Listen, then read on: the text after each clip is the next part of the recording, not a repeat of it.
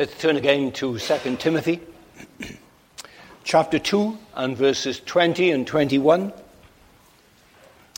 2 Timothy 2, 20 and 21. In a large house, there are articles not only of gold and silver, but also of wood and clay. Some are for noble purposes, and some for ignoble. If a man cleanses himself from the latter, he will be an instrument for noble purposes, made holy, useful to the master, and prepared to do any good work. How can we know what we're to believe when one bishop says one thing and another bishop contradicts him? This is an objection you sometimes come across. And maybe you're serious this morning, having that objection in your mind, that you're not simply using it as an excuse for not reading the Bible or not listening when the Bible is being preached. There's enormous confusion in the professing church, in the Church of England, and in the free churches. If the Church of England believed in the 39 articles, which I tell you I do believe myself, except for some smaller points among them, they would be more united in speaking to England and telling England then what England should be believing about Jesus Christ, and the church in Wales similarly. And the passage before us then is helpful in one angle that it gives us to that question that some of you might be troubled with. How can we know what we are to believe when one religious person says one thing and another religious person contradicts him? Jesus talks about a big house and the various utensils that you find in a big house. So we'll start there. What is this house and why is it so big? There's been great interest all over the world. Friends in America talk to me about it, as well as people in Aberystwyth. It's about the TV drama called Downton Abbey. And it's portraits of personalities and life in a mansion in England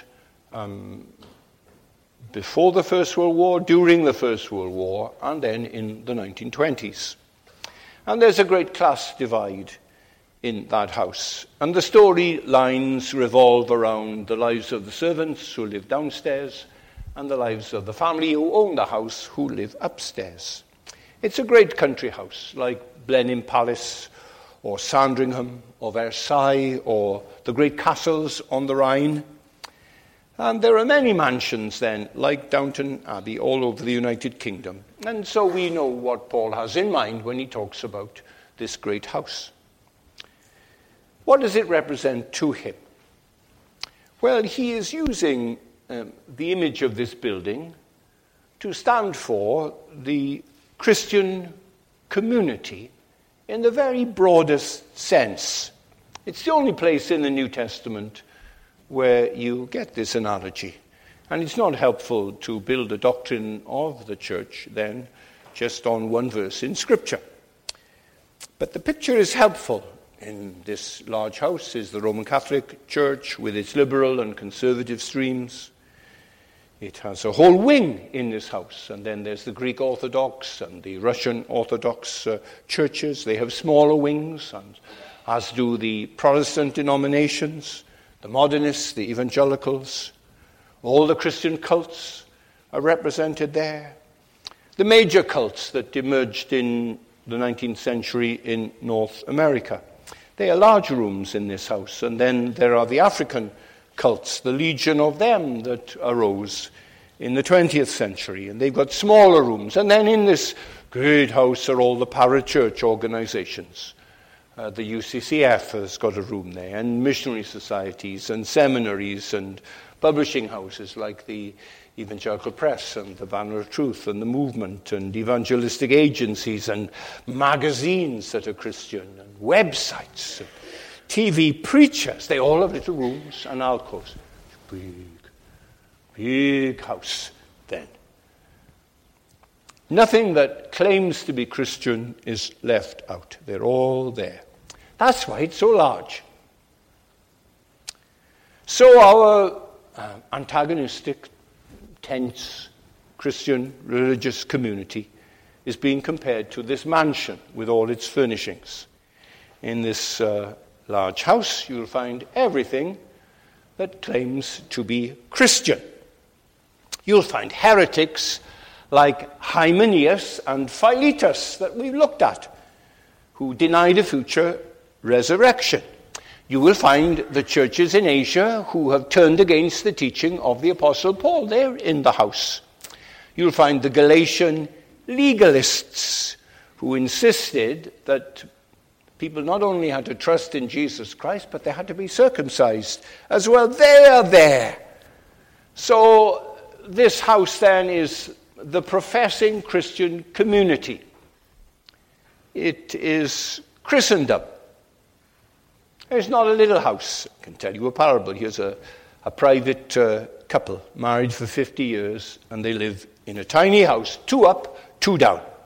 They have virtually no relatives. No one visits them. No one enters their house. The meter readers know that the meters are outside at the back of the house, and they just copy down their figures from there. No tradesmen, no postmen, no evangelizing members of the cult are ever invited in. And this husband and this wife, they see eye to eye on everything.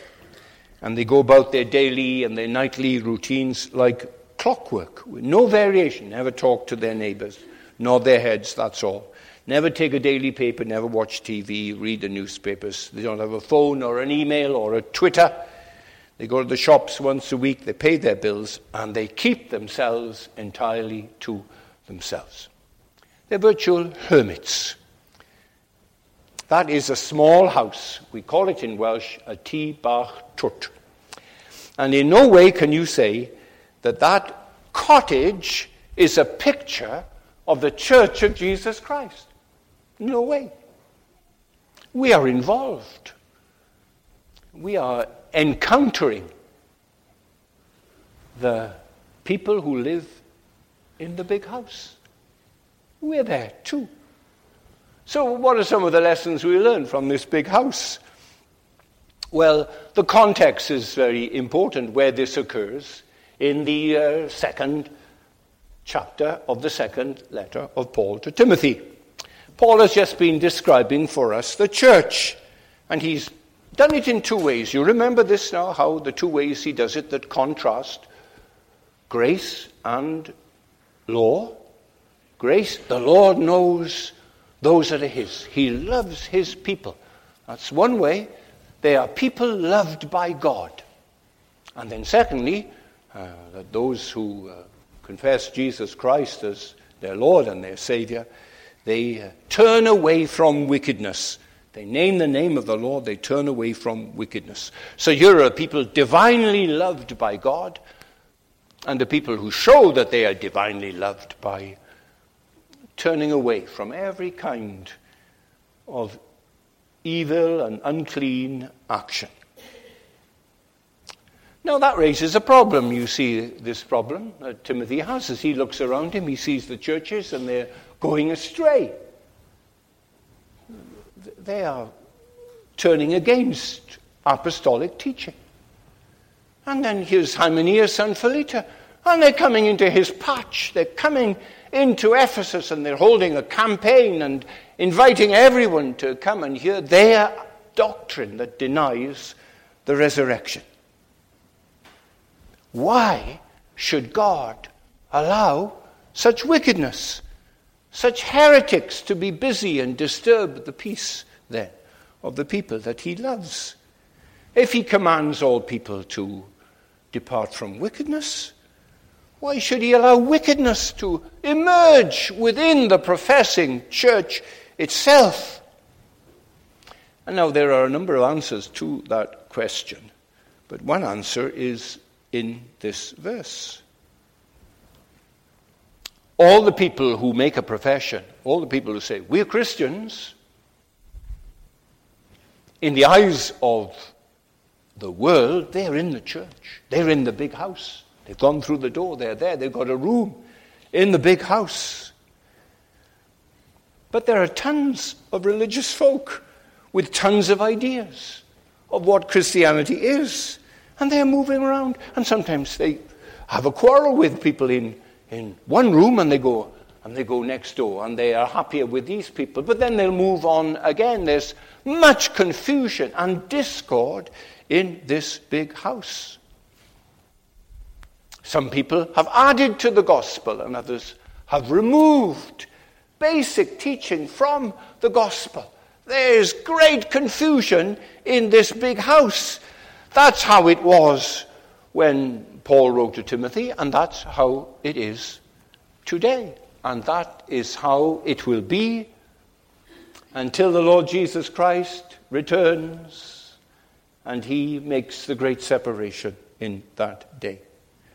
There's going to be a great mixture of religious people living in the big house. A cross-section of the hearts of men, stony ground hearers, are going to be found there. Judas lived there for a while.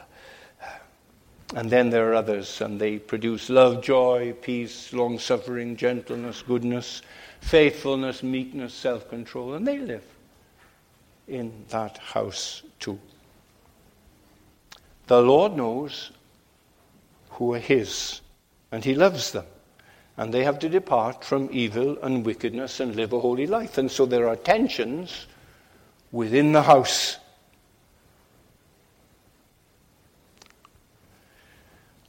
And then there's another point that we have to make. You often hear it said that the early church was expecting Jesus to come back any day, very soon. That there would be a rapture and that Christians would be taken to heaven, and that would happen then very, very quickly. And they were confused, we are told. But here's a very different picture. Here's a picture of people professing to be Christians, and they're in a large company with hundreds of rooms and millions of people, and they're at loggerheads. Here's a huge skyscraper, different floors, have got different labels, religious labels on them. And people are turning against the Apostle Paul, and they are denying basic Christian truths. It's a confused picture. And men and women, that's how it is. And we're in for the long haul, and the hint of it here then is found in the verse before us, comparing then all religious folk as living in a big house. And then also this. The professing church then is presenting a messy picture to the world. We're not so surprised to find divisions and errors in this community that calls itself Christian. That Hymenaeus and Philetus have got their descendants, and they are busy.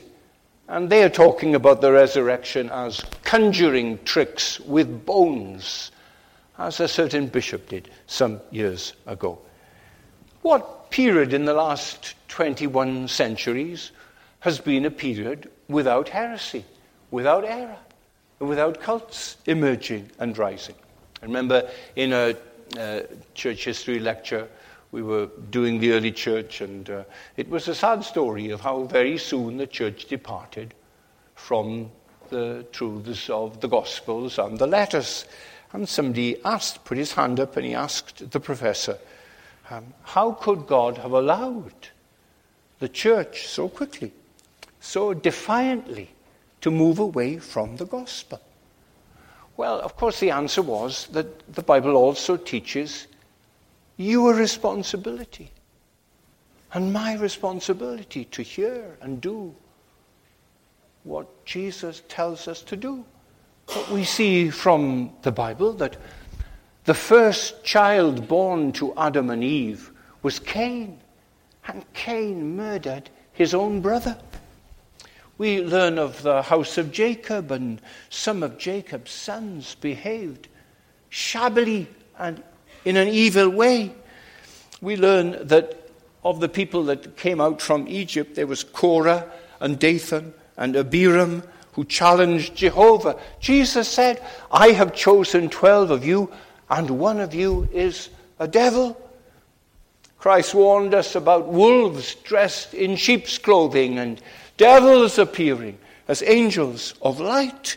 So it's no surprise at all that in the first century, after the apostles had gone, there came in this diverse, newly spreading big house funny ideas, muddles, and confusions. And that is how it's been. And you know this. You know what disturbing thoughts and questions and cares and doubts that can emerge. You know about fiery darts from the evil one.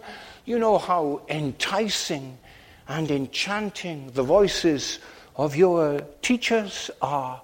The articles you read in the papers and members of your family who seem so wise and smart, and how it undermines your faith, and how you are troubled with these cares.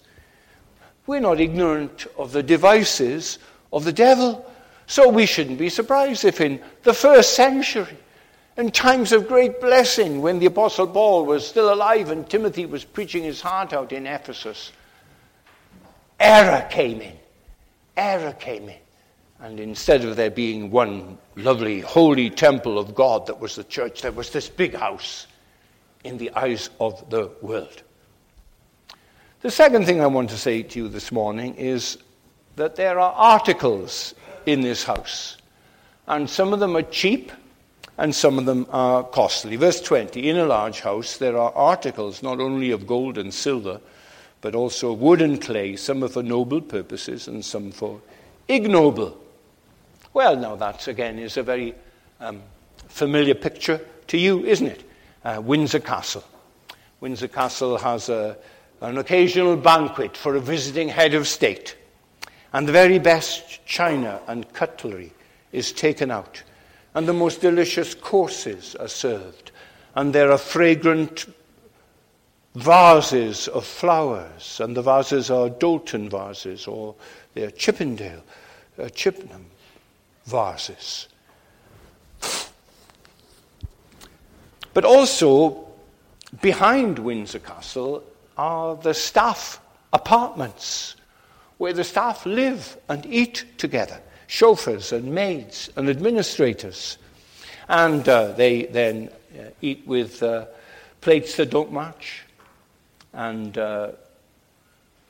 knives and forks and dispensable instruments, mugs that don't match. In Paul's day, it was much the same. There were wooden and clay dishes for everyday use. And then, well, when the emperor visited a proconsul, the proconsul would get his key and he would open the safe room, and there they would bring out then the gold plates and the gold and silver jugs and cruets, and they would have a banquet in his honor. Paul talks of things for a noble purpose and some ignoble purposes of others. In other words, things had a menial use. There were brushes, and you would use them to brush your hair. And there would be then brushes that would brush the floor or would clean the lavatory. Some vessels would have perfume in them. Other vessels would be chamber pots. And their use would determine their value. Well, the point of this metaphor, what is it then? Well, in this large house of Christendom, there are gold and silver teachers. And there are wood and clay teachers. And a faithful preacher-pastor is like a gold or silver vessel that brings honor to Jesus Christ. His ministry and his life should reflect our Savior. He serves, he loves the Jesus of the Bible. He preaches about him, he brags about him, he exalts him. What a friend we have in Jesus, he says. He's our prophet, he's our priest, he's our king. And to that preacher, The Lord Jesus is all in all. He's the way and the truth and the life. He's the bright and morning star. He's the altogether lovely one, the rose of Sharon. He's the lily of the valley. He's the bread of life. He's the pearl of great price. He's everything, and he wants everyone who hears him. He wants every one of them also to have Jesus Christ as their all in all, that they are satisfied with having Jesus Christ. That's their testimony. And so he sets out the gold utensils every Sunday to the congregation. The reverent, clear reading of Scripture. The great hymns that are sung. The effectual praying. The preaching of the Word of God. He's setting out gold and silver for them all to have. Every Sunday he does it. There's a very kind and faithful minister in North America called Warren Wiersbe, who's wrote a lot of helpful paperbacks on all the books of the Bible, and he was the pastor in Moody Memorial Church for a number of years. And he tells of how he went to the Tower of London to see the crown jewels. You know, when you get into the room where the crown jewels are in the Tower of London, there's a conveyor belt that you stand on, because everyone just wants to gaze and gaze at the crowns and the tiaras and the vessels and the ornaments that are there, hundreds of them in all their beauty, but you can't stay. And you're not allowed to keep walking and stand on the same spot. There are guards that make sure you have a slow movement down, and you look, and then the line keeps following you. Warren Wiersbe went in and he looked. He said, I was overwhelmed by their glory and beauty. He wanted to stand and gaze, but he couldn't. Some of the largest diamonds that have ever been discovered are there in the crowns that are displayed behind a bulletproof glass. You can't stay. You've got to move. You can look and look. Jesus spoke about a man, and he was an expert in jewelry, especially in pearls. And one day a man offered him a pearl. It was very costly. He'd never seen a pearl like it. So large and lustrous and perfect. He must have it. He sold all his collection of jewels in order to have this one pearl of great price. That is Jesus to the longing heart. You let nothing stop you from having him. You must have him. You'll give up anything in order that you might have the Son of God as your Lord and Savior. When we hear heavenly anointed preaching that gives glory to Jesus Christ, then we have the same experience. How often, when I listened to Dr. Martin Lloyd-Jones preaching, he came to the end after an hour, he would say something like, well, I must finish now, let me conclude. And there would invariably be someone in the congregation who would shout out, go on! Don't finish! I heard members of the congregation calling those words out in many services when I heard him preach it in Wales. Well, now that's the kind of beauty, then, that God has enabled his church today all over the world to display. They're telling people, do you know about this one? Look at his life. Look at its perfection. Listen to his parables. Listen to the Sermon on the Mount. Have you ever heard anything as glorious? Look what he did. How he gave sight to a man born blind. How he cleansed the leper. These aren't fairy stories. He raised the dead. This Savior is alive today. He's with us today. He's willing to have you as your Lord, as your teacher, as your protector, as your king. This is what the church must do, Paul tells Timothy. You be straight now. You tell them straight, you rightly divide, that is, you cut a straight furrow, and you tell people, you go straight from the word to their hearts, and you tell them, go straight to Jesus Christ now, and ask him to help you to understand and believe these things. Now, from a wooden pulpit, great, glorious gold and silver is presented to people.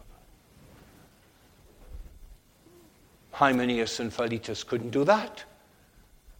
When they said, oh, well, you've got to understand it in a spiritual way. He was just using a picture when he talked about the resurrection of the body. He was talking about new life that we have. He was spreading that disbelief. Wood and clay. That's all he was giving them. Wood and clay. Now, let me explain like this. There's nothing wrong with wooden boards for cutting up your food and cutting up the bread. There's nothing wrong with earthenware pots for cooking your food in and putting them in the oven. And they're grand as gold and silver and fine glass. They're all so grand. But if something is not being used for what Paul twice calls here noble purposes. He says that phrase twice, you'll see. Noble purposes. And if something isn't being used, a utensil is not being used for a noble purpose. If, for example, a knife is being used to cut somebody,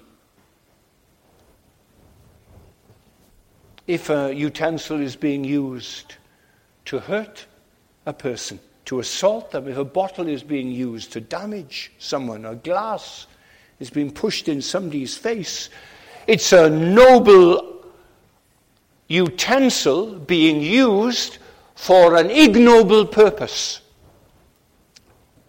So there's 1 million pulpits then being used right now all over the world.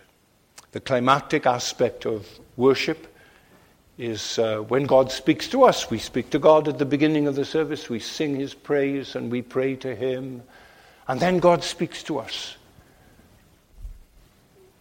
And he speaks to us from a wooden pulpit. But we might be getting gold and pearls of great price and altogether lovely things we may be hearing. And the response is that we want to sing, oh, for 1,000 tongues to sing my great Redeemer's praise.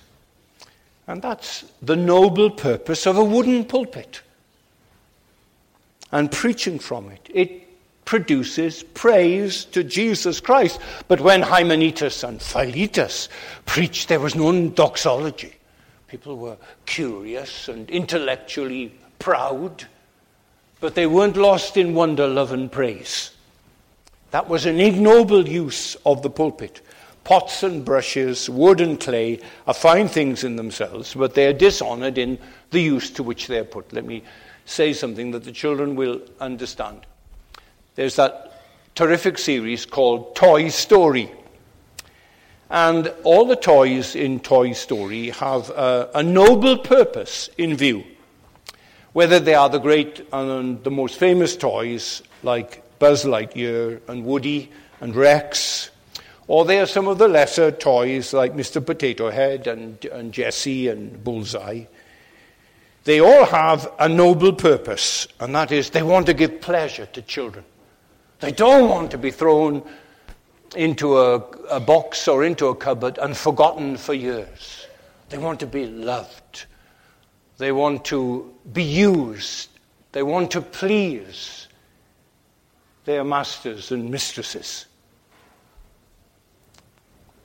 Children, you know more about Toy Story than your parents. I used then the characters in the film to explain to your mother and your father what's the noble use, the good use of our lives. And the best use of your life and your future, children, is to give pleasure to God. That's the best thing you can do with your life. To please the Lord Jesus, who loved you and he died for you. And you, in return then, you give him yourself and you give him all your life. And he smiles and smiles forever when he looks at you. And that's the best use of your life. That's the noble use of your life there. God is happy then with how we live and how we teach other people to live. And lastly then, how can we become noble and holy and useful to the Master? How can we live like that? And then he tells us in verse 21, if a man cleanses himself from the latter, he will be an instrument for noble purposes, made holy, useful to the Master, prepared to do any good work. You went to church one winter morning and you sat there with the congregation and the preacher explained to you how you could be delivered from living a wasted life, but you could live a life of purpose, of noble purpose, of lasting, eternal purpose, that you could be made holy and useful to God, and that you would be ready and prepared for any good works that lie between this moment and the grave. So let's look at these phrases here. Firstly, you've got to cleanse yourself from every ignoble purpose. You've got to become the very opposite. That's where it starts.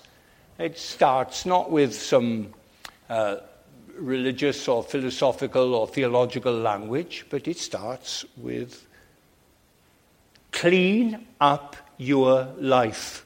That's what God says to us. He says to every unbeliever in Aberystwyth, clean up your life. Your life's messy. There's no purpose to your life. Clean it up. You know what is your chief purpose in life. Why has God made you? Why has he kept you until now? Well, man's chief purpose is to give glory to God and enjoy God in this world and in the world to come. And any other purpose is ignoble. There was once a woman and she heard that familiar answer to the Shorter Catechism, and God used it and struck her with it, and she was covered with shame. She'd never tried to live to the glory of God. Never.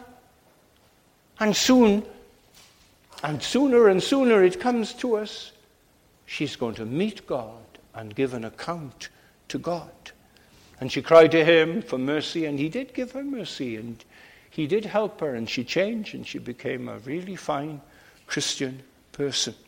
There was a man who was convicted of murder in Ayr in the south of Scotland. And during the days waiting for his execution, God worked in his heart and changed him and gave him assurance of forgiveness. And on the gallows then, he was taken in a cart to the gallows, and he was taken off there, and he stood, and there was a huge crowd of people come to see his execution. He was a notorious criminal. And he cleared his throat, and he said to the people, "Oh, God is a great forgiver. He is a great forgiver." And he went into eternity. All his hopes were in the mercy of God through what Jesus Christ had done for him. The Lord Jesus can cleanse your heart, however defiled, however rotten you've been, whatever grief and guilt you've brought in for things that have happened to you, things that you have done in the past that you're ashamed of. It can all be forgiven. It can all be cleansed. If you go to him and confess your sin to him, you must cleanse yourself from every kind of ignoble purpose. That's the first thing. Secondly, you can be made holy. That's why Jesus died. He died that we might be forgiven. He died to make us good. Paul tells the Ephesians, Christ loved the church, and he gave himself up for her to make her holy, to cleanse her by the washing with water through the word. That's why he died. That's why he went to the cross, that you might be changed and renewed and holy men and women. And that is what he achieves for everyone who entrusts himself to Christ. There were great words that were once spoken by a famous Christian named John Newton. And he spoke them in a home. He was staying in the home and they asked him to lead the family devotions. And this is what he said: I am not what I ought to be. I am not what I wish to be. I am not what I hope to be soon. But though I am not what I ought to be, nor what I wish to be, nor what I hope to be, I can truly say, I am not what I once was, a slave to sin and to Satan, and I can heartily join with the apostle when he says, by the grace of God, I am what I am. Those are words of a man who's been made holy by God's grace. Thirdly, you can live a useful life for the master. That's what it says in the text. That's what Christianity is about. Not that we lie back and sing hymns and do nothing, but that we live useful lives. Well, how do you live a useful life? I will tell you. I will make some suggestions to you how to live a useful life. 1, take a realistic view of your sin. Cheer up. You are far worse than you think you are. Every imagination of the thoughts of our hearts is only evil continually. And the only power that can deliver you is God's power through Jesus Christ our Lord. And then you are to do battle with remaining sin. You are to fight it until your deathbed. That is the challenge. Something good about a fight when we are assured of victory. 2, you can live a useful life by appreciating the deliverance and the forgiveness that comes through the Lamb of God. Whatever religious experiences you have, and I hope you have many that are true and good and pure, then, the knowledge of God's grace. Grace is omnipotence, acting to redeem us. And the knowledge of that grace comes through the redeeming love of Jesus Christ for us. And only by him can you live a useful life for the Master. 3, you sit under the best ministry of the word that you can hear. And you think about what you've heard. And you apply it to your situation every Sunday.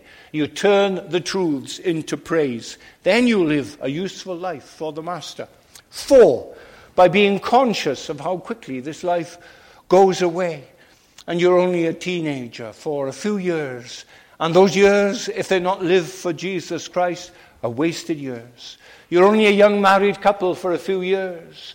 You only have children under your oversight for a few years, and then they are gone. And you are to value how quickly our life goes by, and you are to use your life for the honor and glory of Jesus Christ.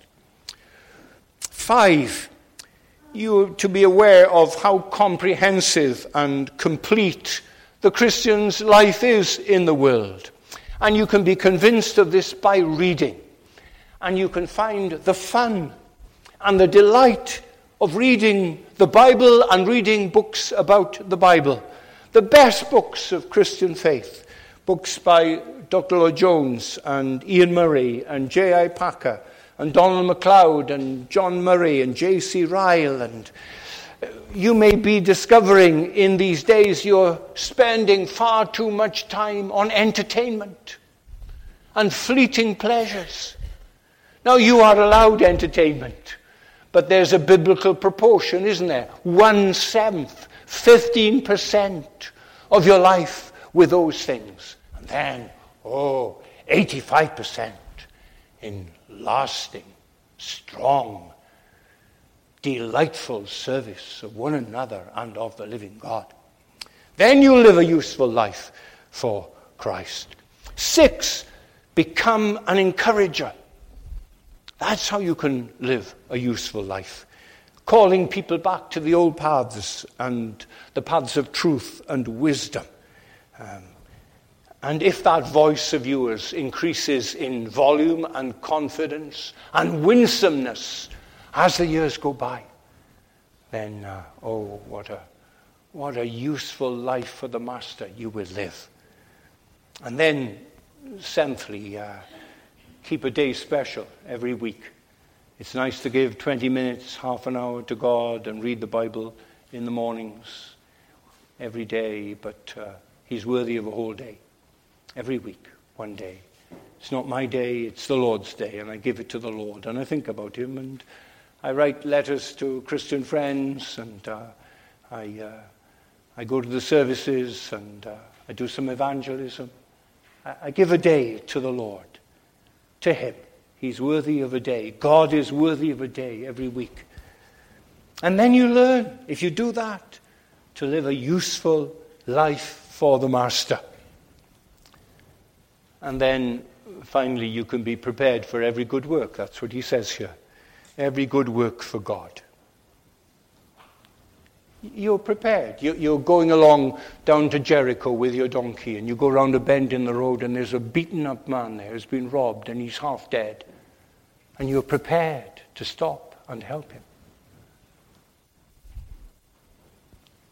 You arrive at a meal, and no one is concerned about washing your hands or doing anything, and you get the basin and the water, and you're prepared to do that good work.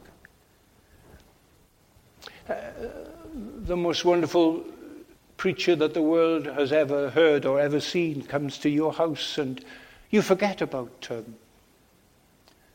your favorite meal and that you're going to cook for the people afterwards, and you want to enhance your reputation as a cook. You go and sit as close to him as you can and sit at his feet, and you listen to everything he has to say.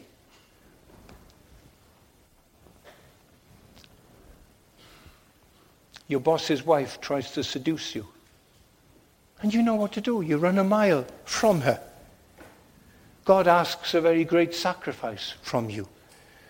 And you say, well, he's able to raise the dead. I will do what he tells me. You come ashore from a shipwreck on a beach with lots of other women and children, and everyone is cold and wet, and you are, but you think of them, and you gather some wood together, and you make a fire to save them from hypothermia.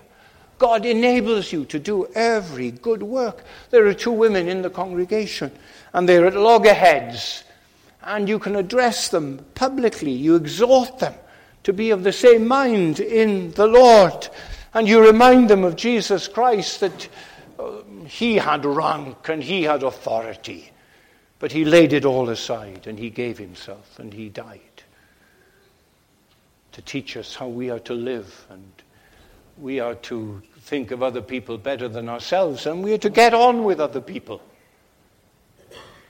You can be made ready. You can be prepared for every good work. That's what grace does. That's what salvation in Jesus Christ does. Let us pray.